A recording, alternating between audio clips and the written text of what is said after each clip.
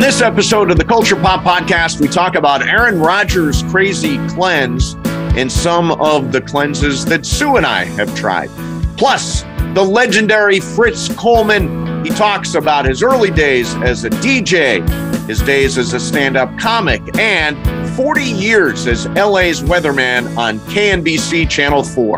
Don't forget, you can subscribe to the Culture Pop Podcast on Apple and Spotify, and feel free to leave us a rating and a review. The Culture Pop Podcast is brought to you by the law offices of Jacob Emrani.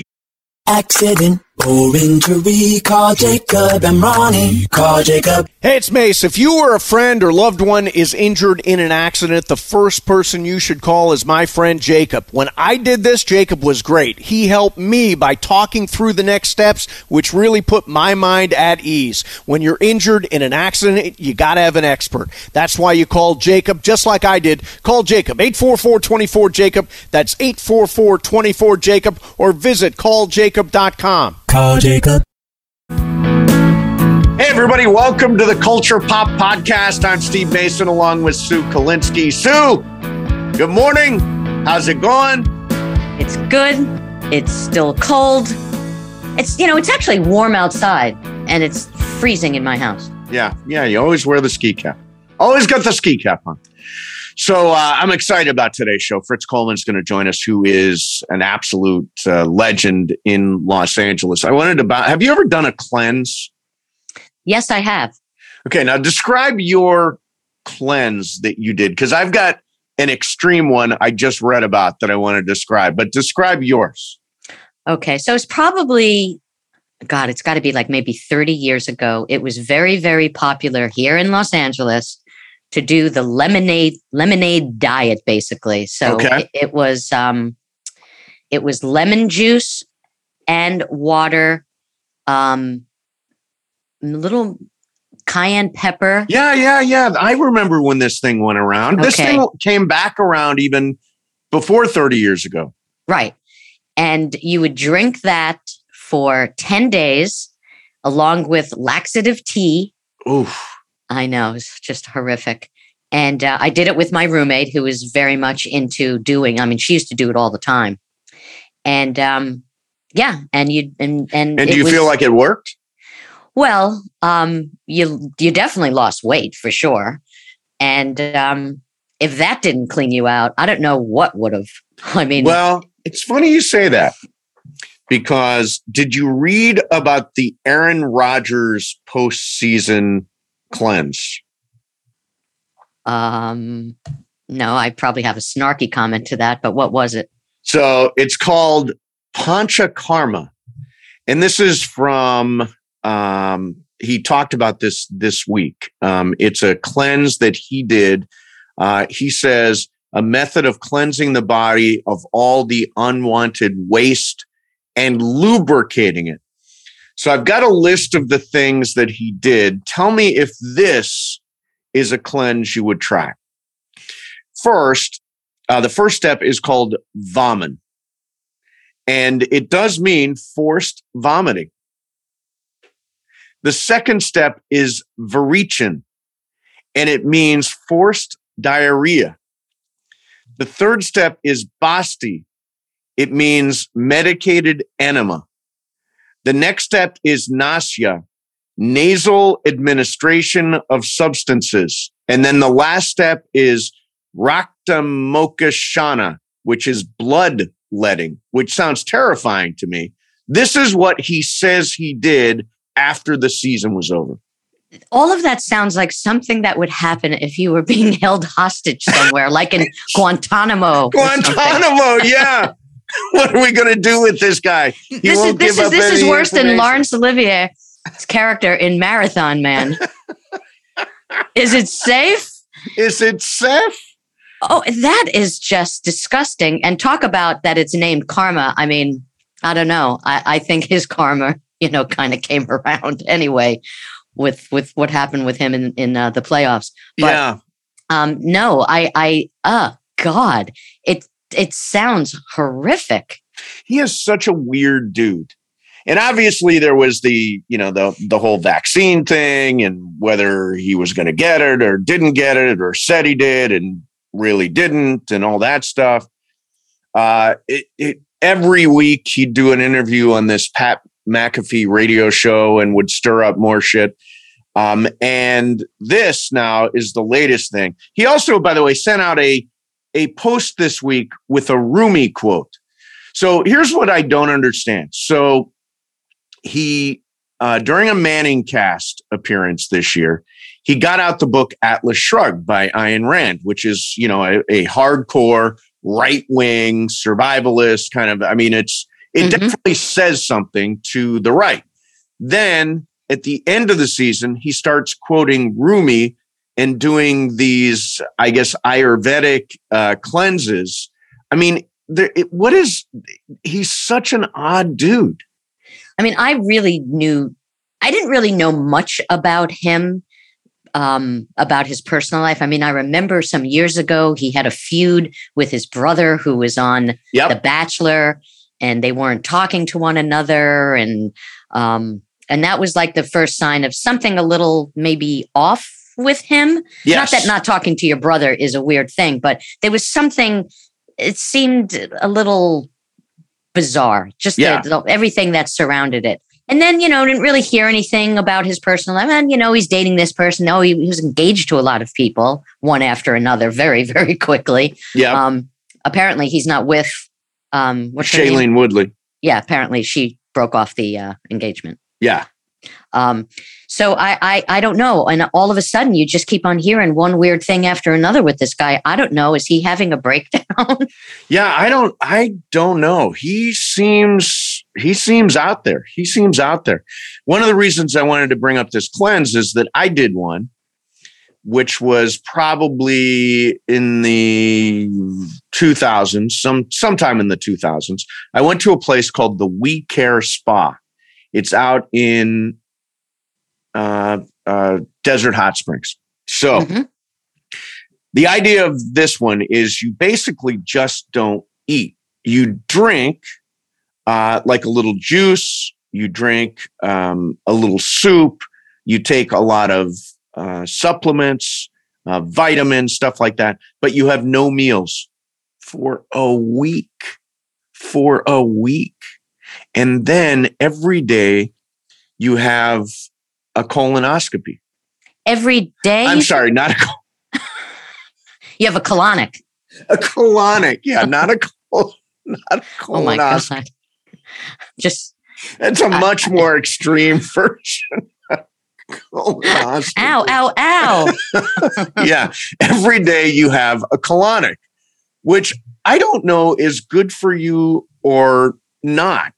I got it. All right. I have to tell you something. Years ago, I had something going on with me where I had to pee all the time. Okay. And I went to all these doctors trying to figure out what was wrong with me. And then someone that I worked with, who looked very, very unhealthy. Okay. Mind you, he was into, he was a macrobiotic. He ate very allegedly very, very healthy food, right? But he looked so sick. Yes. Anyway, so he said, "Oh, you got to go get a colonic." So I went, and I walked in the room, and I see this contraption, right? It's like a water slide, and it actually looked like a water slide for your ass, basically. Okay. And the I don't know, what do you call her? I don't even the colonic technician or whatever you call her. Yeah. So she starts talking to me as it's kind of happening, having trying to have casual conversation with me, right? And I'm like, so how's your day been? It was it's like, and then the force of the water inside of you, it was intense. It was intense. So what happened was, after it was over, she tells me, why don't you just sit in this room, so I had to go into the bathroom, and she says, just sit there for a little bit. And when you're feeling okay, get dressed and leave. Yeah. So I'm sitting there and I'm like, I just couldn't get off the toilet. I was like, there's no way in the world. I said, I may have to sleep here. I mean, I can't leave. And every time I thought I could leave, I felt like this grumbling, and I'm sorry to be so graphic, but it was like, oh my God. I didn't even know how long I was sitting there. And then I felt like I was like on acid. It was like, have I been here 10 minutes or have I been here 3 hours? I couldn't figure it out. And I'm like, she probably has other patients coming in. I can't stay here. So I finally feel like, okay, I can leave. And I get up, I get dressed, I go to the reception desk. And as I'm walking out, I start to feel the grumbling again. I was in Manhattan, but I lived in Queens. So I had to get on a subway to go home. And I was like, oh my God. And I turned around like frantic that I was just going to like crap in my pants. Right. And I'm like, oh my God.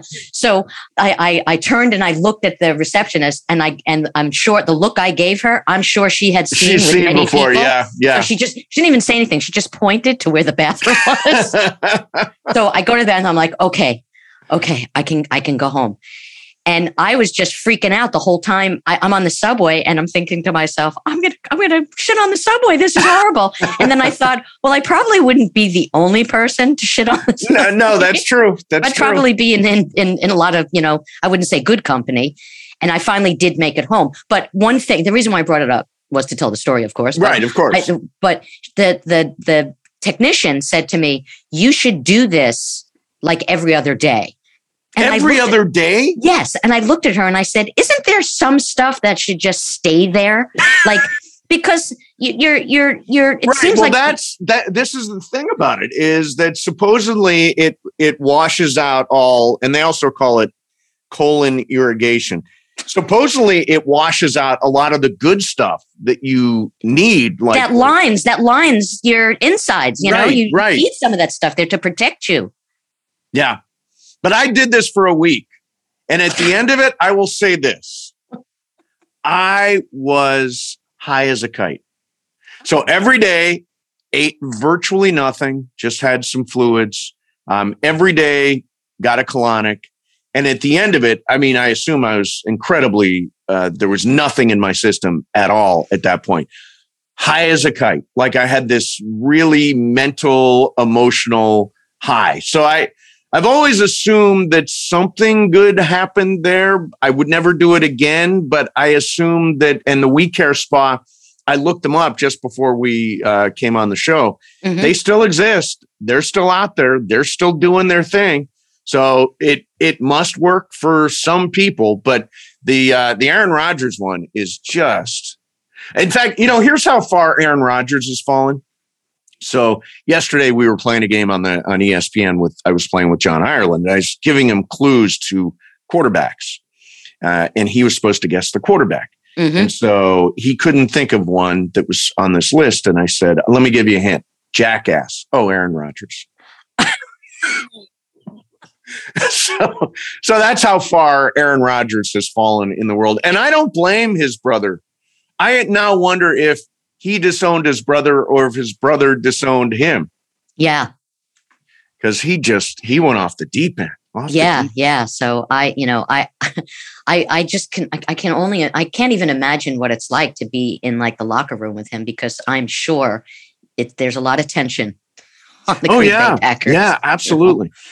So, all that is a way of introducing our guest, Fritz Coleman. I bet you this is the first time colonics were talked about before he was introduced. Correct.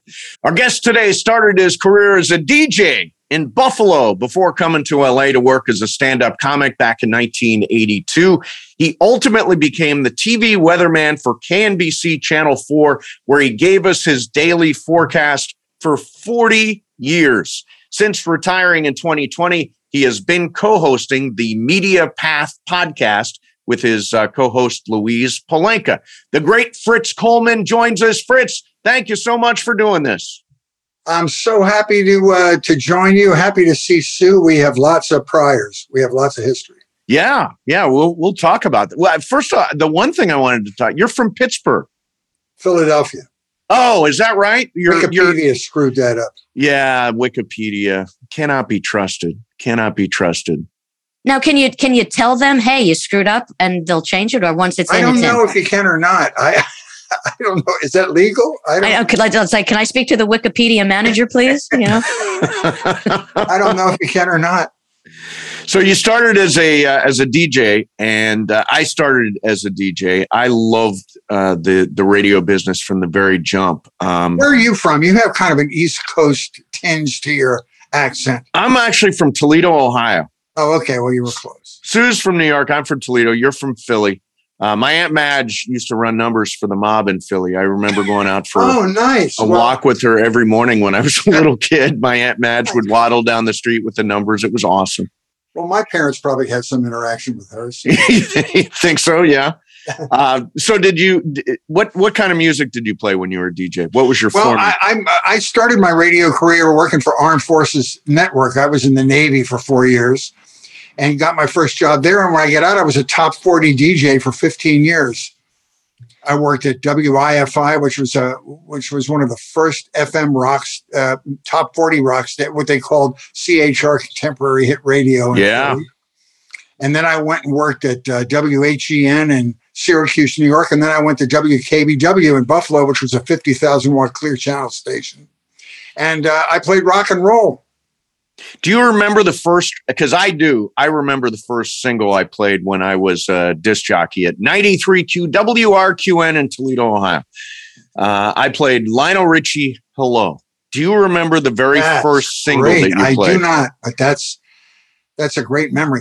Although I will tell you this, that first of all, you probably, when you're in the car, chalk up vocals like you used to, right? Oh, yeah. You walk them up and try to hit the post. You walk them up to the vocal.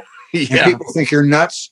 And but I remember the lengths of songs. I remember the length of the intro to the vocal on many songs. Yep.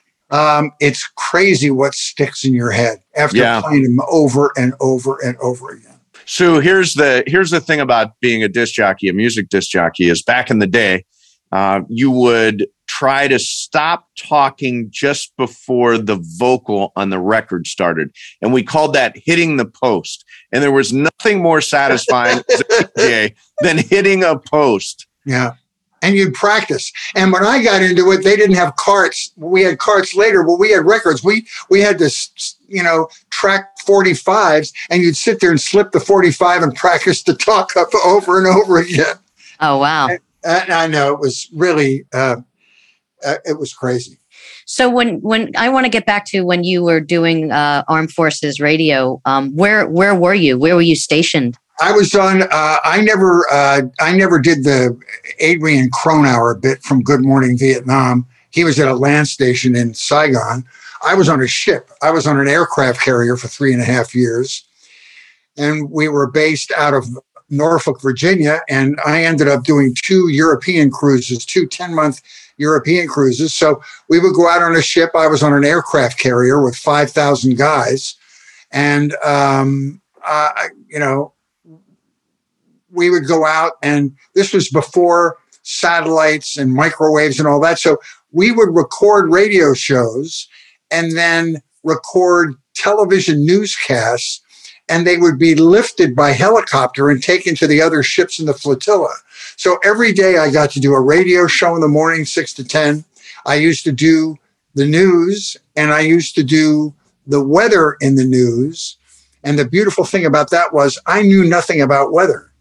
But in the Navy, they didn't care. As long as you showed up and you were what they called squared away, you had shine shoes and had a good attitude, they didn't care if you knew anything about it or not, which coincidentally is exactly how I got my job doing the weather in LA. I didn't know anything about weather, but my boss said, fine, there's no weather here. Just, have a good attitude about your work. So that's how I got the job. So I read that you basically auditioned, right? You had to come in and do an audition. You mean for the Channel 4 job? Yes. This is a true story. People think I'm BSing it, but this is a true story. So what year did you come out to LA? I think you were early 80s too, right? Because I remember running into you at the Improv in like 1983 or 4. Is that right? I came out in 80 and stayed till 84, moved back to New York, and then came back out in 91. So I was here in the early 80s. Yes. We all did the same open mics. So in 1982, I had finally become a paid regular at the Comedy Store, meaning you made $12 to do a 20-minute set a couple of times a week. And my friend that worked at NBC, John Beard, who was an anchorman at NBC, then he went to anchor at Fox. I had worked with in radio for years in Buffalo and Syracuse. He called me one time, and he was out here working at Channel 4, and he said, I'm going to bring my boss down to see you at the Comedy Store tonight. So we got him some seats, and this was a Friday night. And so I did my show, and within my set, I had a couple of anecdotes about doing the weather in the Navy, but not knowing anything about it.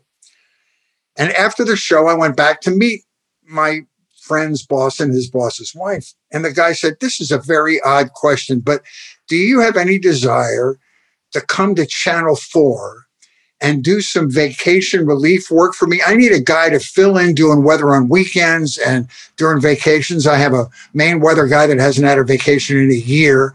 Would you have any interest in doing that? And, you know, I was making, as you were, $40 a week at the Comedy Store. I said, oh, my God, when do you want me to start? I said, but keep in mind, I don't know anything about weather. And he said, that's perfect. There's no weather here. This will work out great.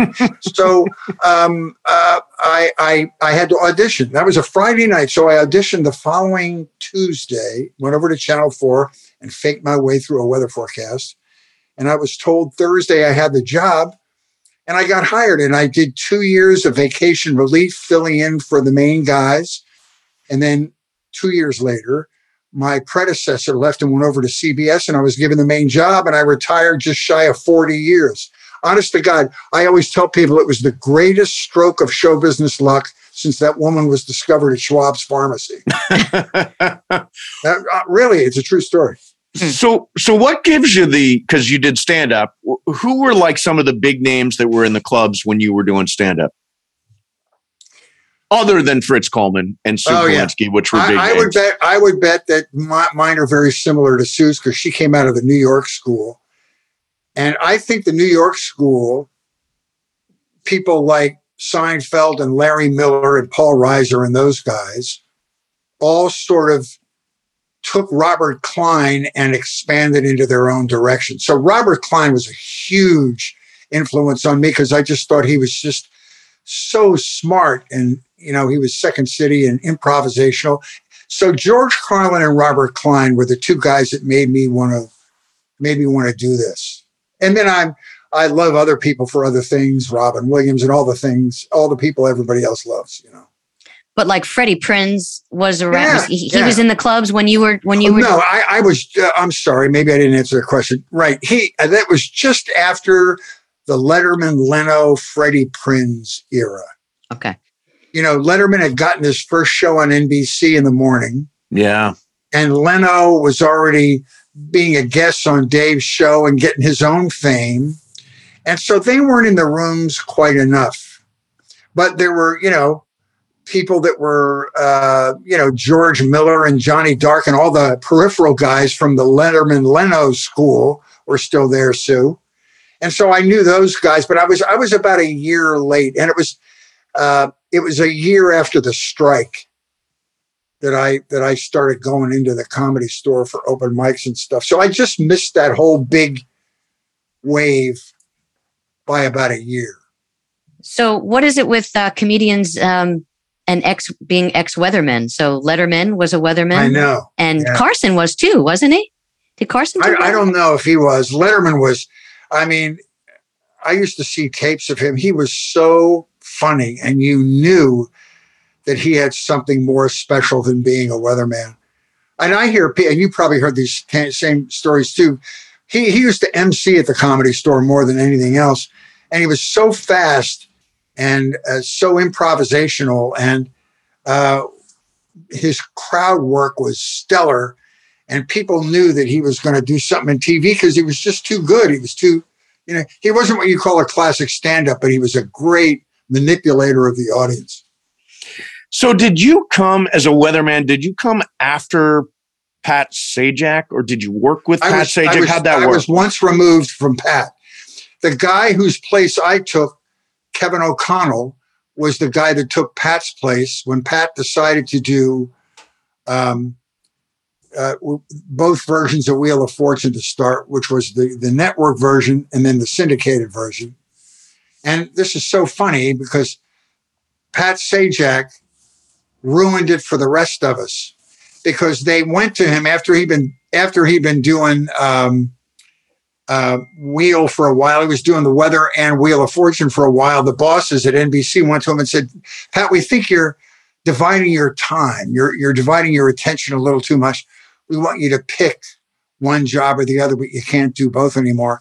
And they were deferring to him, thinking that he would have the good sense to always take the job that would never get canceled, the weather. And there's a chance that, Wheel of Fortune would get canceled. And Pat said, "Okay, I'll take the game show," which was, now he makes $30 million a year, and years works later, 4 days a month. Yeah. So from that point on, because he screwed them out of that job, they wouldn't let any of us audition. We all had opportunities to host game shows and stuff. They said absolutely not. So he messed it up for the rest of us. I don't know if you remember this, but my first Tonight Show, I was with Jay Leno, actually. Yeah. And you were backstage. Yeah. You were the last person that I talked to before I went out to do my set. Oh, wow. Do you remember? I remember talking to you. I didn't know that I was the last person. That puts a lot of pressure on me. But that was fun in those days. They used to let you hang around backstage, but then 9/11 happened and stuff got really weird, and so you couldn't go backstage anymore. Well, it was great. It was very comforting for me because I knew you. And it's hard to explain to people what a moment like that is in your life as a stand-up. It's surreal. Yeah. For me anyway, it's like, oh God, what if I forget what I'm going to say? I lose my transition. And, cause I've seen comedians and they're like, oh, okay. So, it's really, really nice to be here. And, as soon as they say that in the middle of their set, they have no idea where they are. No. And the first appearance I did with Johnny, and I was bumped twice before I got on, which was a nightmare. The first time Charles Grodin got too verbose and wouldn't shut up, so they blew out the comedian. The comedian was always the middle act. It went on like 10 after 12 for 6 minutes. And if the headliner went long, you would always get bumped. So Charles Grodin wouldn't shut up, so I got bumped from him. And the second time, Heather Locklear had just had some recent biological enhancements, and Johnny couldn't stop flirting with her. So she went on forever, and I got bumped twice, to the point where the third time I finally got on, I never even called my family. I say, if I get on, I'll call you. You'll watch the tape. It was so funny. You mentioned Johnny. You worked for 40 years in your role. I've had the good fortune of being on for 25 years in LA. There's something to be said for, and I always think Regis Philbin's another good example of this, as wearing well as a personality. You wear really well. It's more of a marathon. It's less of a sprint. And that's one of the gifts I think that great broadcasters have. Do you know what I'm talking about? I think that's a great observation, not just for me, for anybody. And people say, what do you attribute your longevity to? And I say, I don't know. People just over a period of time and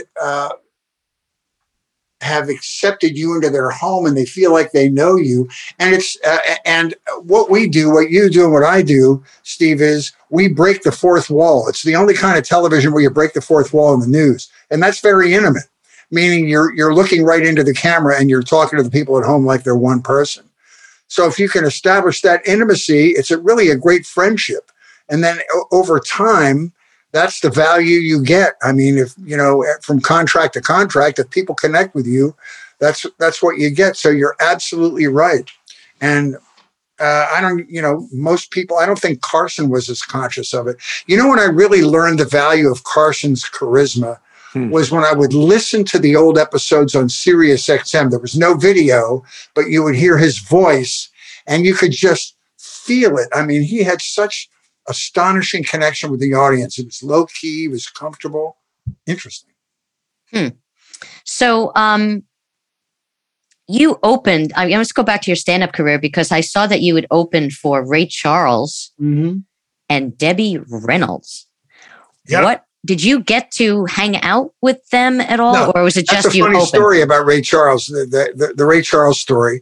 I was booked by the William Morris Agency, and they said, "Hey, you want to open for Ray Charles?" I said, "I will open for Ray Charles for free if I can just get my picture taken with him after the show." He said, "No problem. Of course you get your picture taken." So I did my set, and it was fun. You know how opening acts are. People are coming in, and 50% of the people aren't paying attention, but I survived it. And I went backstage, and I didn't even listen to his concert because I was so intent on positioning myself so that I could get this picture taken when he was getting off stage.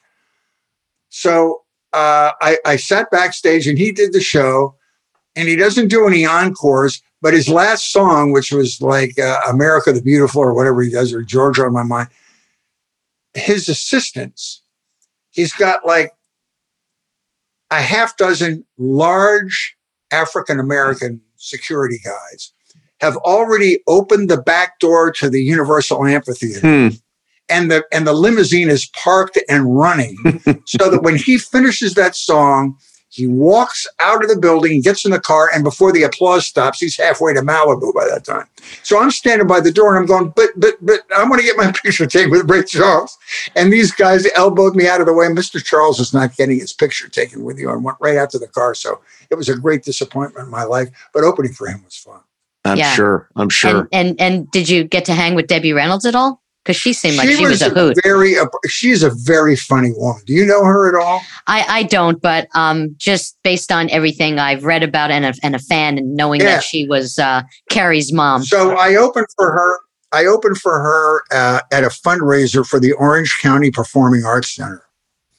And my job was to do a half hour and then walk off the stage, gather up 3 dozen red roses, bring them back to the center stage, introduce Debbie, hand her the microphone, and may I use bad language on this show? Yeah, sure. Mm-hmm. Hand her the microphone and the roses, and make a hasty exit. So I introduce Debbie, and she comes out. She doesn't take the microphone and the flowers, but she gets right up in my face and cups my face in her hands. And these warm, beautiful hands, and her eye contact was like could melt a glacier. And I thought I was going to faint. I thought, and I'm thinking to myself, I feel like Eddie Fisher during the good years, like 55 to 57. And I said to myself, I would never leave this woman for Elizabeth Taylor. I would stay with her forever. And so she waits for the applause to stop. She got a standing ovation on entrance. She waits for all the noise to stop. She's holding my face in her hands in this little intimate pose. And when all is quiet in the house, she said, "You are so fucking thin. I want you to go backstage and have a sandwich and report back to me later." And the audience went nuts for 2 more minutes. She was a very entertaining woman. So I remember the week in 2020 when you had your final week at Channel 4, and it was the pandemic, and we were all closed in, and I noticed all the tributes, and I remember my friend Fred Rogan and everybody talking about your legacy at Channel. Why did you decide to walk away when you did? I just had gotten to a point where I thought it was time. The business was changing. You had stuff like climate change. I was hired as a comedian. I was hired to have fun on the news, to be personality oriented. I always said that my job in a half-hour newscast was to be the palate cleanser between the tragedy and the sports. That was my job. And now the whole thing changed. Everything got so graphically complicated. There's AI stuff now in 3-dimensional graphics, and there's climate change. And suddenly the whole world's starting to take weather very seriously. And I was totally unqualified to be really serious about the weather. For 40 years, I was Vanna White with maps. That was it. I would stand there and gesture, and that was it. But that doesn't work anymore. And so I just thought it was time. And I decided to retire. And honest to God, like the week I was supposed to retire, the pandemic broke out. So my boss asked me to stay just to transition into doing remote broadcasts from home. So I stayed for an extra month. But that was it. I just thought it was time. I tell people, even if you love what you do, 40 years is long enough. So I've had conversations with local news directors, TV news directors, and one of them said to me a couple of years ago, we used to fight over 3s and 4s in terms of ratings. Oh, yeah. And now we're fighting over, 1s and, 1.5 and all that kind of stuff. What's the state of local news, do you think? Well, I think there's always going to be a necessity for local information. And particularly when there's breaking news, that is brush fires or local emergencies where people tune into the news for sometimes life-saving information. I think there's always going to be a need for that. Now, whatever the delivery system of that is, I don't know. Because I'll tell you, streaming television is killing network primetime. Yeah. There's no more appointment television. It used to be a seller's market, like, okay, Seinfeld's on at 8:00, so everybody has to gather around the TV at 8:00. Now you watch it whenever you want to. So it's a buyer's market now. And it's so different. So to answer your question, I think there will always be a necessity for an outlet for local news, for local politics and emergency stuff and, neighborhood stuff. But the delivery system, I'm not sure. But it might be that local news turns out to be a podcast. Like you subscribe to it and then watch it when you get home from work when you want to. I don't know. Did you ever get bumped by a high-speed chase? Oh, many times. And that's so funny. People ask me all the time, whenever I do speaking engagements and I have a question and answer period, people, that's the one question they ask me. Why do they always do these freeway chases? I said, you have to understand, it's business. TV is rated 2 ways. You can get overnight ratings, and then you get sweeps period ratings, which happen 4 times a year. And that's when your ratings are averaged over a 30-day period, and that's how they set their advertising rates. Well, the overnight ratings are parsed into like 30-second segments. So you can tell where during the day, they have these apps now, you can tell where they can find whether you're a weak part of the newscast immediately. So when there's a freeway chase, sometimes audiences double and triple from what they normally are because there's this dark fascination. It's like watching a movie. And the thing is, they never tune out until it's over. It's like a movie. You're not going to walk out of a James Bond movie before the 3rd act. So people stay to see this guy get his face planted in the asphalt or get arrested or whatever happens. They always hang around. So you have 2 or 3 times the normal ratings. People hang around to the end. And the flaw in the Nielsen rating system is that you're averaged. Your ratings are averaged. So if you have one good freeway chase in a 30-day rating period, and you do really well, you can win the entire May book, the May rating period. It's a faulty system, but it's the way it works.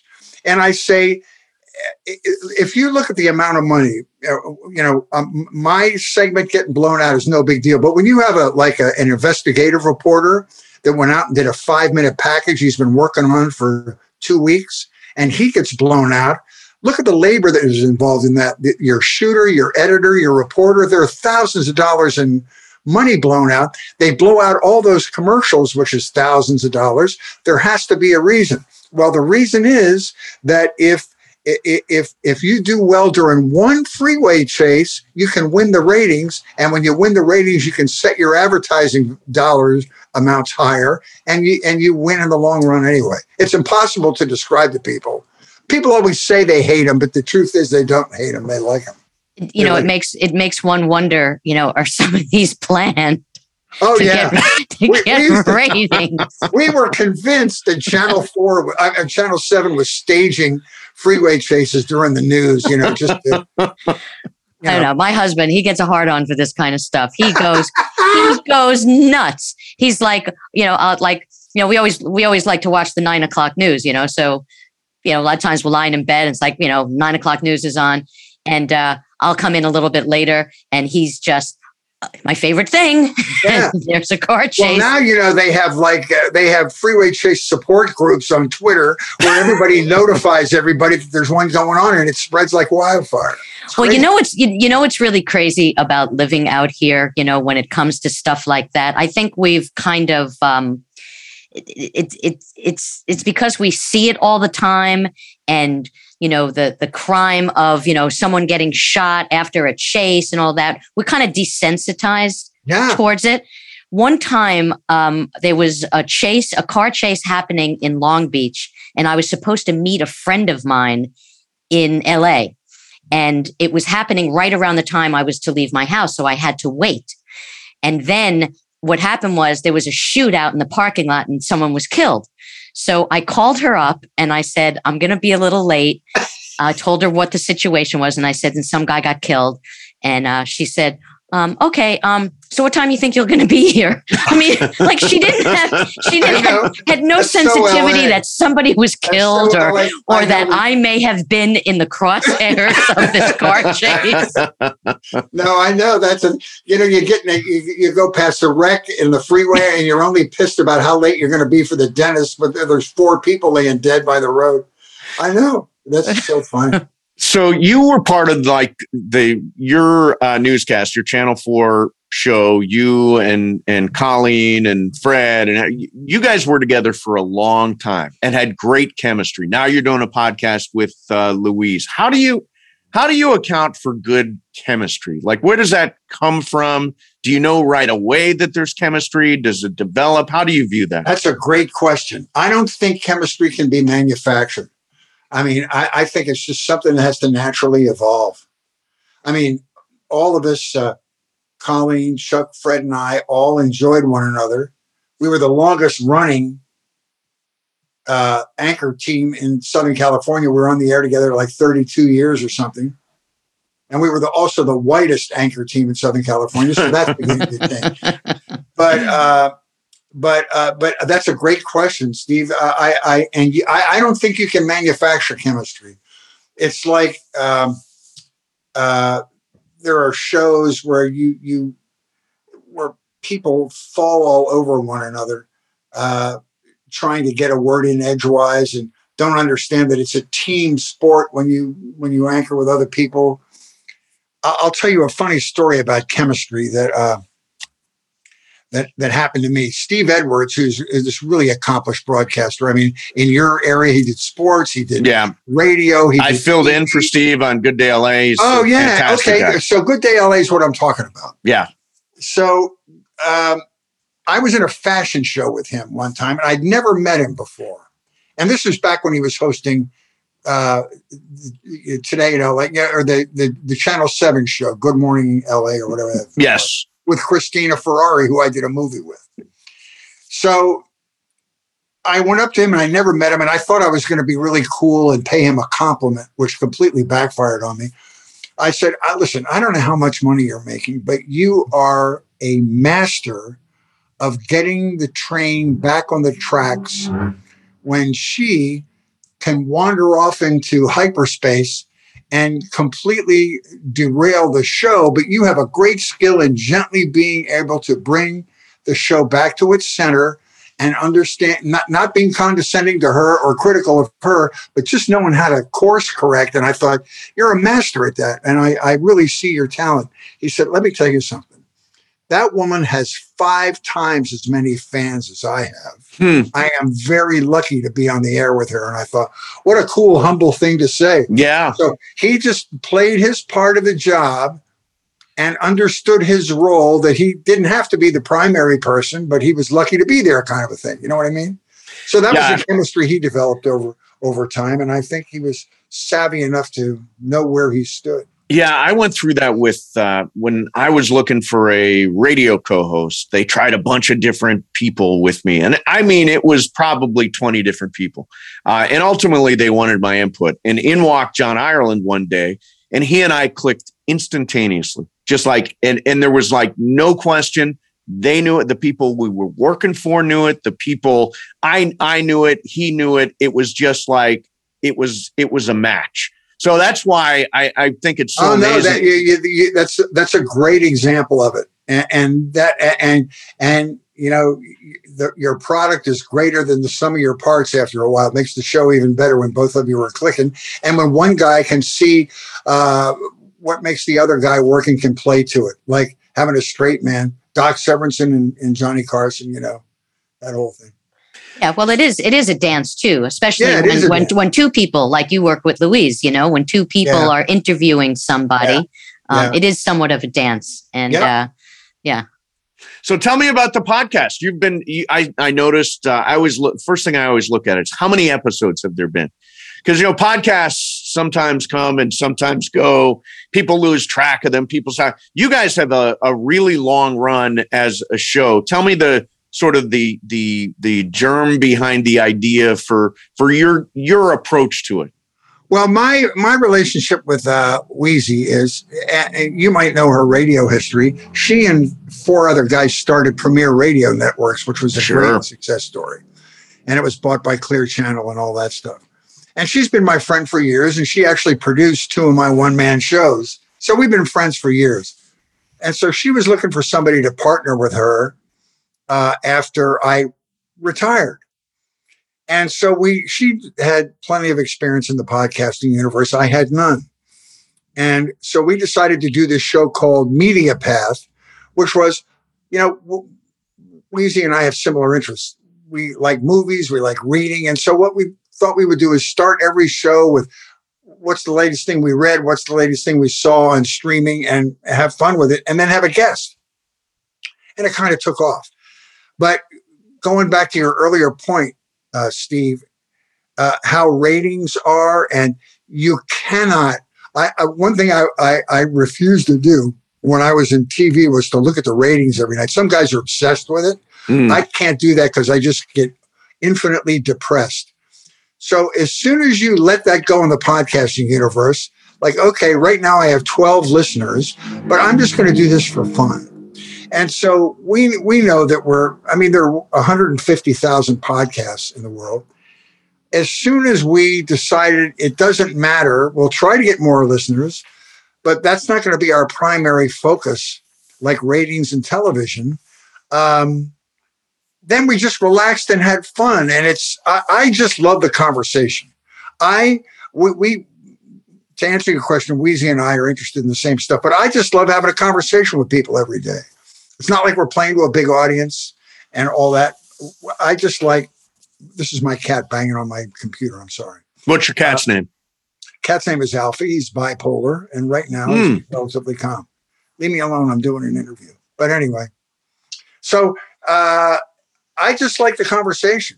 I just love it. It's the radio of the future, So what's the latest thing that you've watched? You said you talk about, and I've listened to the show. You talk about what you're watching. What are you burning on right now? What are you watching right now? The last thing I watched was a documentary on Netflix called Winter on Fire, which was about the Orange Revolution in Ukraine in 2014, which is the reason why Putin is pissed off right now, because he was beat back during that experience. It's really, I would recommend it. It's a great primer to people who want to understand what's going on over there. Bless their hearts. So I saw that. I saw the series Inventing Anna. Did you see that? Yes. Oh my God. Didn't you want to just grab some of those rich people and slap them? What is wrong with you? So good. Yeah. So yeah, good. well, I just watched based on we interviewed Michelle Beadle the other day, and Steve and Beadle were talking about Tinder Swindler. Have you seen that? I haven't seen that yet. Oh, How is that? You know what they should? You know how at revival houses they'll take 2 movies that fit really well together, and they're Inventing Anna and Tinder Swindler are kind of in that same category.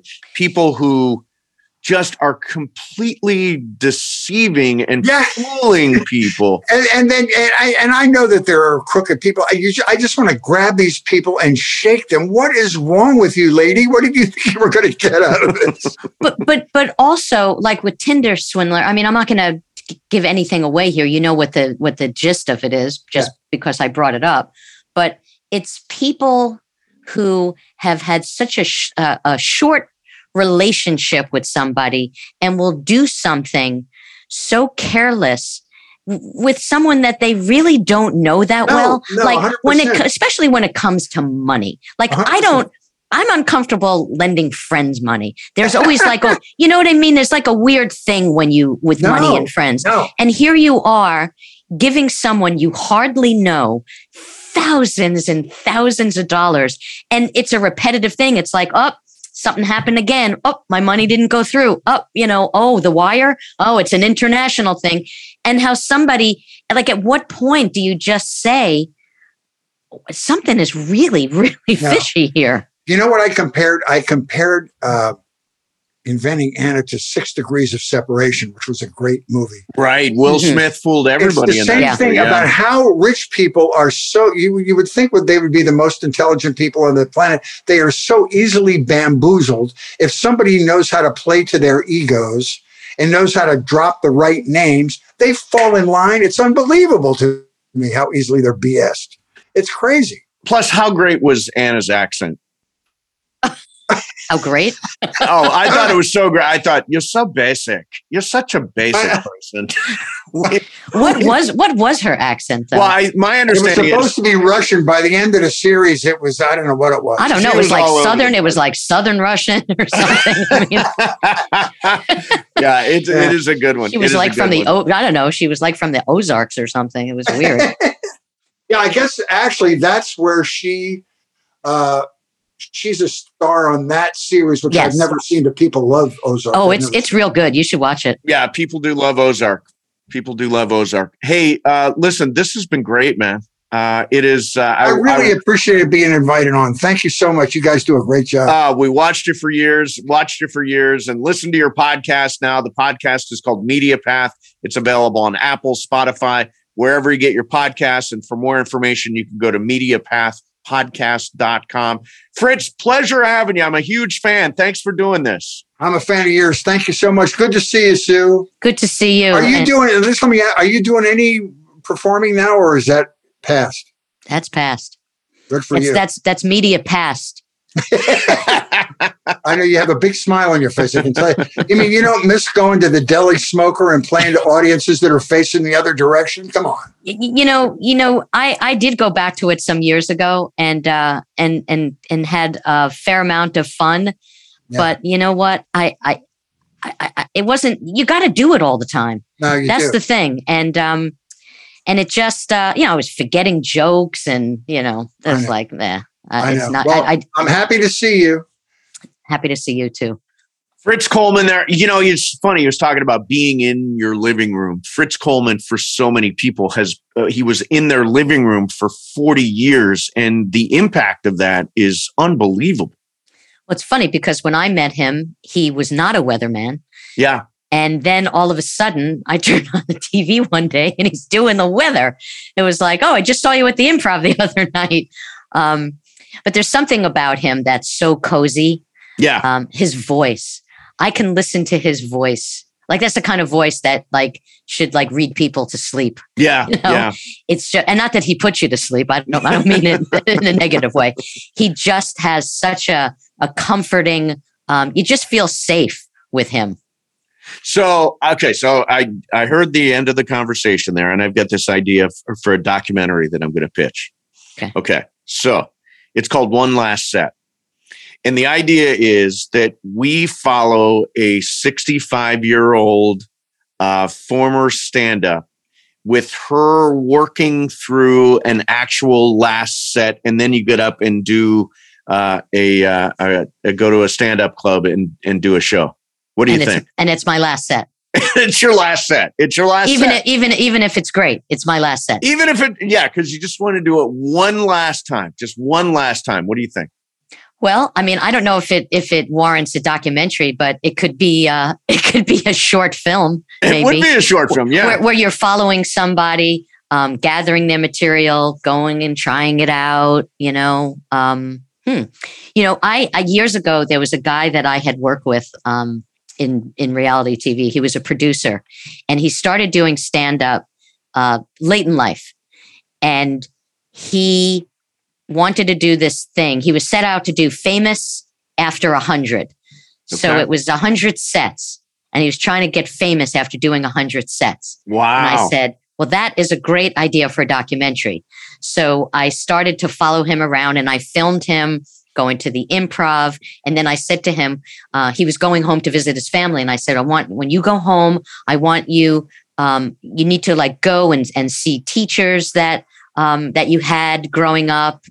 people that you work for, people in the neighborhood, your family, and get like a whole background package together. And we'll just keep on shooting you, doing your sets, and see, where it takes you. And maybe the goal is maybe to get a TV spot or and then he just never. Did he do a good set? Well, when I went to see him, he was at the Improv, and he was really, really funny. Oh, so mine worked. And he's completely out of show business now. But it was something that I thought was a really, really great idea for a documentary. But he just didn't. One last set. The Sue Kalinsky story. I don't know. I don't know. I just not really interested in doing stand-up. You did it, by the way, you did it more recently than you like you've done it since we started doing this show, which is about 3 years old, right? You had done. I did like maybe 5 sets. Yeah. Like 3 years ago. Yeah. Because didn't you do like Woman of a Certain Age? Didn't you do a stand-up? Yes, I did.